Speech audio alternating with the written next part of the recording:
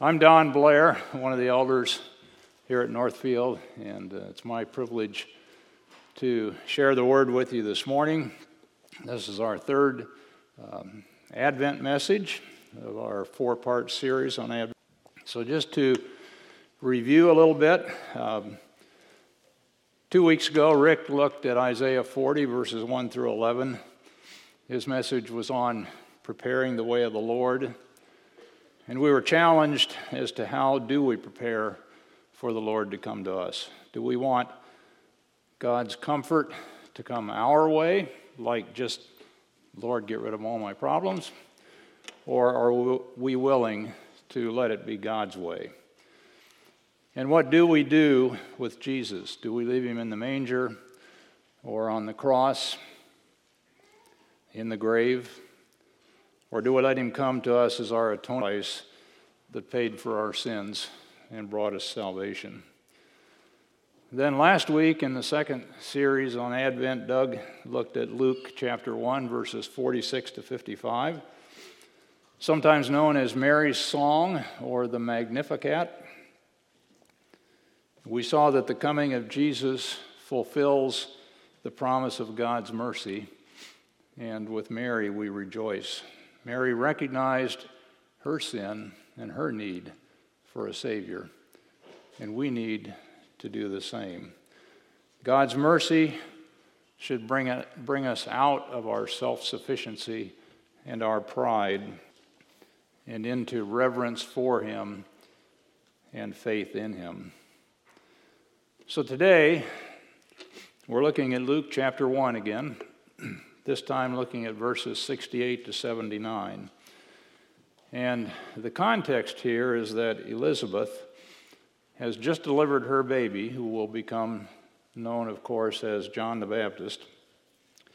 And her husband, Zechariah, is suddenly able to speak after not having been able to speak from the time that God had told him that Elizabeth would bear a child. And so he'd been silent for at least and probably a little bit longer than that. So let's begin by reading our text, and we'll start with verse 67, actually, and that'll be page 1089, I believe, in your Pew Bible. So Luke 1, 67 to 79.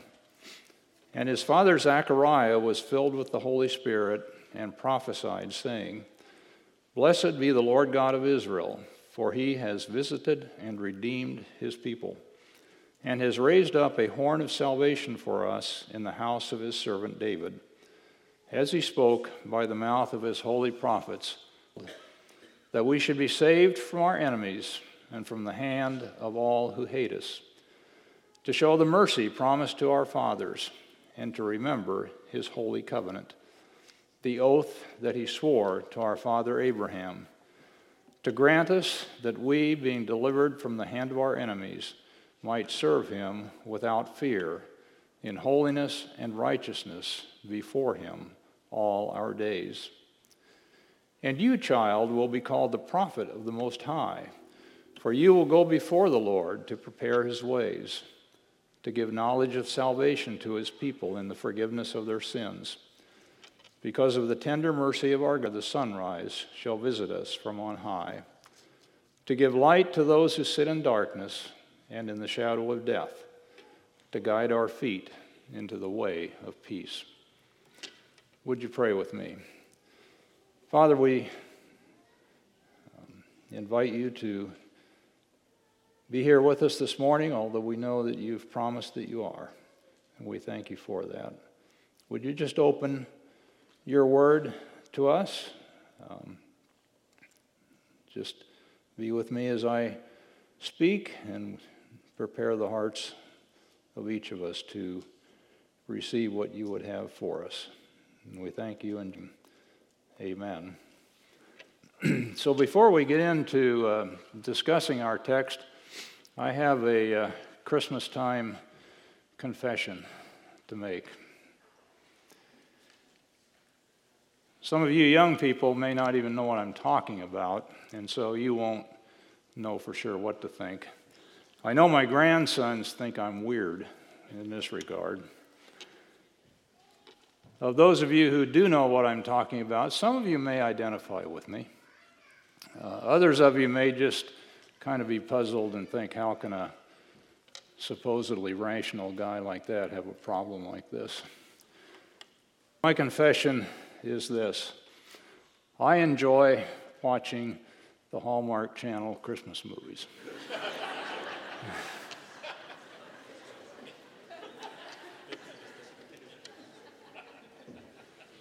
If you've seen very many of them, you know they're basically all the same. All the people are beautiful, the Christmas decorations are over the top, and everything turns out good in the end. All right? The guy and the gal who are usually, either they don't know each other or they're kind of not on very good terms with each other at the beginning, throughout the story, the various situations, and they have to work together, and they eventually get to know each other better, and they get to like each other, and they fall in love, and presumably they live happily ever after. All right? So part of the reason that I like them is that I'm a sucker for happy endings. But let me partially redeem myself in two ways. First, I don't watch very many of them. Okay? I might get in 3 or 4 between Thanksgiving and Christmas.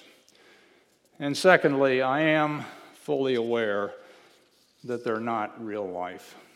Okay? Because in the movies, it starts out rocky and it ends up being perfect. Right? In real life, it's often the opposite, isn't it? A relationship starts out well and it ends up on the rocks. Real life is hard and messy.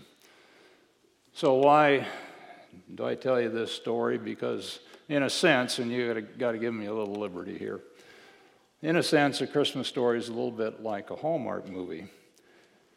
It starts out pretty messy. It's night, it's dark. I suspect it might have been cold, although we don't really know that. Mary and Joseph have just completed a journey. They're tired, and there's no place to stay. And to top it off, Mary starts labor. Right? Not a great situation. And then who shows up to celebrate but a few lowly shepherds? Contrary to all our nativity scenes, the wise men were not there at the time in the stable. But the story ends up some 30 years later being the greatest story ever told. For those of us who believe, it's not only it's life-saving. Okay, so with that, let's get back to our text and we'll look at some real life. So our take-home message this morning is that Christ's advent is cause for praise and preparation. I don't think we have a slide on that one, but it's at the top of your notes page in your bulletin. These verses divide nicely into 2 parts, which will be the basis for my outline today. The first part is praise to God for what He's doing, and the second part is a preparation event. So considering what God is doing, I want to look at 4 things from the text. Number 1, redemption. Number 2, salvation from enemies. Number 3, remembrance of the covenant. And number 4, our response. So Christ's advent causes us to praise God for redemption. In verses 68 and 69, we read, "Blessed be the Lord God of Israel, for He has visited and redeemed His people, and has raised up a horn of salvation for us in the house of His servant David." Now you might notice that in the last half of verse 68 and in verse 69 are in the past tense. For He has visited and redeemed His people, and He's raised up a horn of salvation. So why is he using the past tense in praising God for something that hasn't happened yet? So I was puzzled by that, and I checked a few commentaries. One commentator said this, and I quote, "He speaks by the spirit of prophecy, which calls things that are not as though they were, because absolutely determined by the Most High, and shall be all fulfilled in their season." In other words, a prophet could speak about something that had not yet happened as though it had, because God is absolutely reliable, and whatever he says is as good as done. On the other hand, perhaps a more simple explanation would be that the past tense could be used here because at the time of this prophecy from Zechariah, Jesus was already conceived. So in a sense, he was already here. And from verse 69 is, what is a horn of salvation? According to another commentator, and I quote, "A horn is a symbol of strength. When the sacred writers, therefore, speak of great strength, they often use the word horn. The word salvation, connected here with the word horn, means that this strength, or this mighty Redeemer, was able to save." End of quote. On the other hand, it's also possible that this use of the word horn may be taken from the Jewish altar. You may recall the Jewish altar in the original tabernacle had, on each corner, it had a small eminence or projection that was called a horn. And God had provided that to this altar, someone who was being pursued by someone else and was in danger could flee to the altar and take hold of the horns, and then he was considered safe from his adversary. So it might have to do with that. But as far as application, how can we apply this? Well, for us today, of course, the verses are quite appropriate. Zechariah, who had not seen the Savior yet, was praising God for the coming fulfillment of his promise of a Savior and a Redeemer. Likewise, we who know the Savior and are living in this time after his first advent should be praising God and thanking him continually for this Redeemer. I've talked before about the need to give thanks in all things, and I know I've said it before, you may be getting tired of it, but I firmly believe that learning to give thanks to God in all things is such an important part of the life of a believer that to neglect it is definitely to the detriment of our having an intimate relationship with God. Interestingly, I ran across this just last week in an alumni magazine from Olivet University, which comes to my house for Kevin and Mary because they were graduates of Olivet. It came this last week, and I was looking through it a little bit.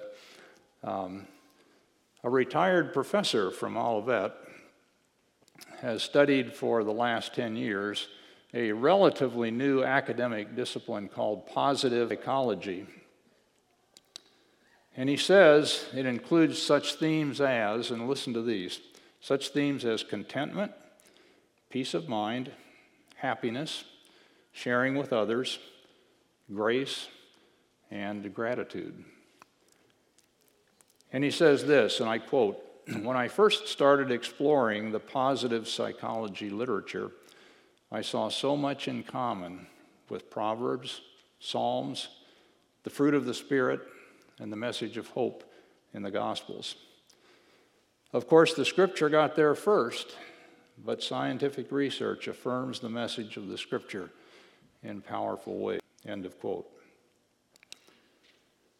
So again, all things includes both those things that seem to be blessings And those things, as Peter wrote to the believers of his day, those various trials that distress us.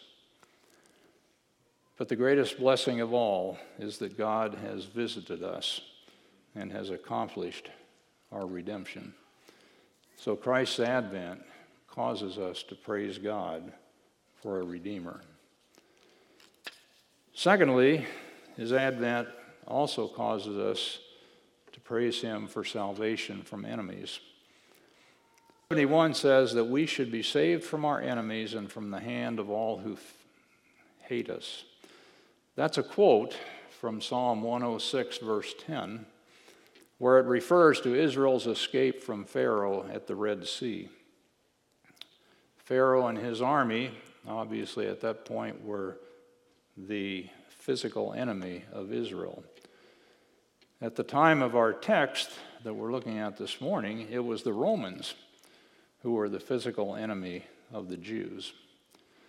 But because we can put this into the context of all of Scripture, and because we know that Zechariah was speaking through the Holy Spirit in verse 67, we can confidently say that this verse is speaking of our spiritual enemies as well as physical ones. Our primary spiritual enemies are sin, death, and Satan. But they're behind everything else with which we struggle, both in the days of Jesus and today. But on a day-to-day and practical basis, what are some of the enemies against which we battle today? You know, I seem to hear the word stress a lot these days. Maybe some of you have used that word. Are we stressed? Yeah, we certainly are, aren't we? Some of us are stressed by overloaded work. You know, the workload is the same, or perhaps it's even increased, and in many cases, the workers are fewer. Some of us are stressed by uncertainty about the future. For example, I like my job, but I'm not sure if it's going to be there for me very much longer. Or conversely, I don't like my job, but is there anything different available for me, or am I just stuck here? Many of us are parents or grandparents. We don't like the current trends in public education. But what can we do about it? Is homeschooling an option? Is private school an option? How can we best provide the education that we want our children to have to prepare them for the future and to prepare them to be men and women after God's own heart? Some of you are those children, and you're looking at the issue of higher education, whether it's for you or not. Will it be beneficial, or will it not? These are difficult and stressful decisions. I won't even try to talk about the stress that the pandemic has put on all of us, and who knows when that might end. We deal with strained relationships, wayward children, aging parents, grief, and loneliness. So can and does Jesus save us from those enemies? Well, he can, and he does. During his time on earth, he was fully human as well as fully divine. And Scripture tells us that he's been tempted in all things as we are, and that he is a high priest who can sympathize with our weaknesses. He might not remove the workload or make our future always rosy, or educate our children, or take away our grief or our loneliness. But he has promised to never leave us or forsake us. And he'll always be there as we battle these enemies. And I'll mention that briefly a little bit further on. You know, those of you who are doing the Advent reading plan, you might remember the entry from this last Wednesday. It was referencing Isaiah chapter 11, verse 1, talking about a shoot coming out from the stump of Jesse. And the writer talked about a stump typically being the end of the road for a tree. It's a remnant and a shadow of its former self, and it's left there just to rot and decay. But going on, he noted that it may be that this Advent season reaches you in a particularly painful or disorienting time. I know for me personally, it's different from any other Christmas season that I've ever experienced. But as the author said, our Lord is at work, even now, bringing beauty out of ashes and life out of death, with shoots of hope springing forth from the stumps of our broken stories. Thirdly, Christ's advent causes us to praise God for remembering his covenant. In verse 72, we're told another cause for praise is that this coming Redeemer is a fulfillment of God's covenant. You know, this was especially important for the Jews of that day, but it has implications for us as well. We're told in verse 73 that God swore an oath to Abraham. What was that oath? You might remember that it had three parts. Number one, Abraham was promised a people. Number two, he was promised a land. And number three, he was promised that all the nations of the earth through him. Again, we know from the context of all of Scripture that this third part of the covenant was fulfilled in the life, death, and resurrection of Jesus Christ. And not only did his coming fulfill this covenant, which we now call the Old Covenant, we know that his death ushered in what we know as the New Covenant. In 1 Corinthians 11:25, we read, "In the same way, he took the cup also after supper, saying, 'This cup is the new covenant. Do this as often as you drink it in remembrance of me.'" We know that both the Old and the New Covenants were made with the Jewish people, but in accordance with the part of the Old Covenant that all the peoples of the earth would be blessed, the New Covenant extends to all of us who would put our faith in Jesus Christ for the forgiveness of our sins. So what can we take from this? Are we trusting God to keep his promises?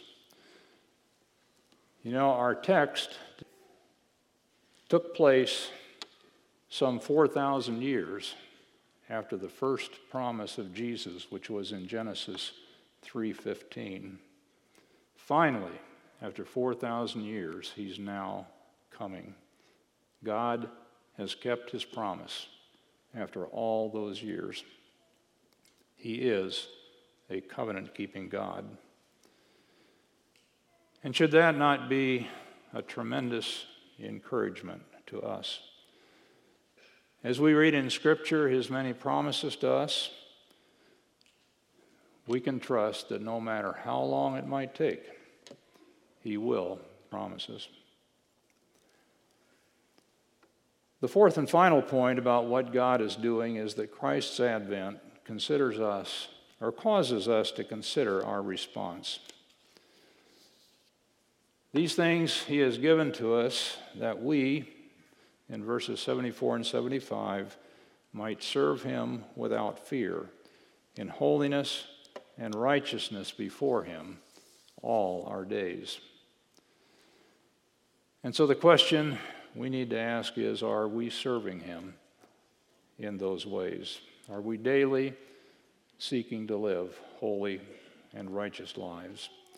Or do we supply of Satan that because our sins are forgiven, therefore we're free to live however we want? You know, Paul anticipated that way of thinking. And he refuted that kind of thinking quite clearly in all of his letters. After laying out often what God has given us in Christ, Paul would move on to say, now this is how you should live. Christ came first and foremost to forgive our sins and to redeem us to God by justifying us. But that's not all there is to it. This simple gift demands a response, and the only right response is to serve him in holiness and righteousness before him all our days. And I'll say a little bit more about that later. The second portion of our text deals with preparation for the Advent. These verses tell us Zechariah's prophecy concerning his newborn son John and how he will prepare the way for the Lord. I'm not going to say a lot about this except to note just a few things that we do know about and then look at how this applies to us. As we see in verses 76 and 77 and in other passages in the New Testament, John's purpose was to go before the Lord and to prepare the way for him. Although we're not told everything about John in this text, we know some very important things from two other passages. Jesus said two very significant things about John in Matthew chapter 11. In Matthew 11, verse 11, he said this, "Truly I say to you, among those born of women, there has arisen greater than John the Baptist." And then a few verses later, in verse 14 of Matthew 11, he says, "And if you are willing to accept it, he is Elijah, who is to come." This refers back to a prophecy in Malachi chapter 4, verse 5, where we were told, "Behold, I'm going to send you Elijah the prophet before the coming of the great and terrible day of the Lord."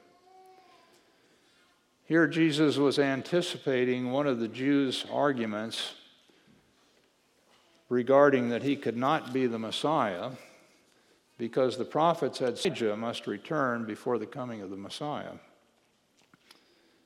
Since Elijah had not returned and Jesus was there, therefore, Jesus could not be the Messiah. But Jesus countered that because he's saying, in effect here in Matthew 11, that Elijah did, in fact, precede him in the person of John the Baptist. We know that John was completely humble. In the Gospel of John, chapter 3, verses 28 to 30, John reminded his disciples that he had told them that he was not the Christ, and that he, the Christ, must increase, but I must decrease. John sought only the glory of Jesus and not his own.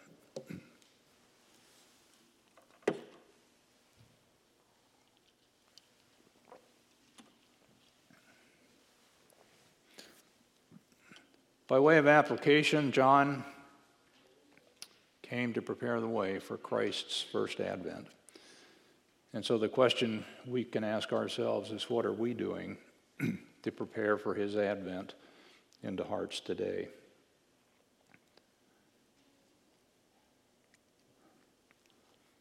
He wants hearts of people who by faith in his atoning sacrifice will be justified and redeemed and be given eternal life. What can we do to help prepare the way for him to come into hearts? Well, we can prepare our own heart. You know, we can't give what we don't have, can we? Has Christ come into your heart? Is he your Savior? If not, we'd love to talk with you about that after the service. I'll be up here. Matt will be in the office. You could talk with any of the other elders or just talk with a friend. We can share with others what we have in our heart. 1 Peter 3:15 says, "But in your hearts honor Christ the Lord as holy, always being prepared to make a defense to anyone who asks you for a reason for the hope that is in you, yet do it with gentleness and respect." If you've accepted Christ as your Savior, can you tell the story of how that happened to you? If you can, then it could be that you might be visiting with somebody someday who says something like this, "Well, I've always lived a good life, and so I figure I'll get to heaven." And you could say something like this, that, "No, I used to think that way. But let me tell you what happened to me." And then see where the conversation goes from there. And thirdly, we can prepare our lives. Again, looking back at verses 74 and 75 of our text, we read that we, being delivered from the hand of our enemies, might serve him without fear in holiness and righteousness before him all our days. When we live holy and righteous lives, we prepare the way for Jesus to come into the hearts of others. A testimony can lose its impact pretty if it's not accompanied by a life of righteousness and thankfulness for what God's done for us. An unrighteous life hinders the advent of Christ into the lives of others. So in conclusion, Christ's advent is cause for praise and preparation. Praise for redemption, for salvation from our enemies, for a covenant-keeping God, and for responding by living righteous lives. And it's cause for preparation. Let's us help prepare for the event by helping to prepare unbelieving hearts for him to come into them. I'm going to close in prayer, and the music team will be up then and close our service. So would you pray with me? Father, we are thankful. We're thankful for your word. We're thankful for all that we know from your word about Jesus Christ, about what he has done, and it shows us what you have done for us. We're thankful for a Redeemer. Lord, we're thankful for salvation. We're thankful that you never leave us or forsake us in all of our trials and difficulties. We thank you, Lord, that we can trust that you will keep your promises. And Lord, we just ask, would you help each one of us to, just as we interact with others, to do what we can to help prepare unbelieving hearts for you to come into them. And we'll give you all the glory, and we thank you in Jesus' name. Amen.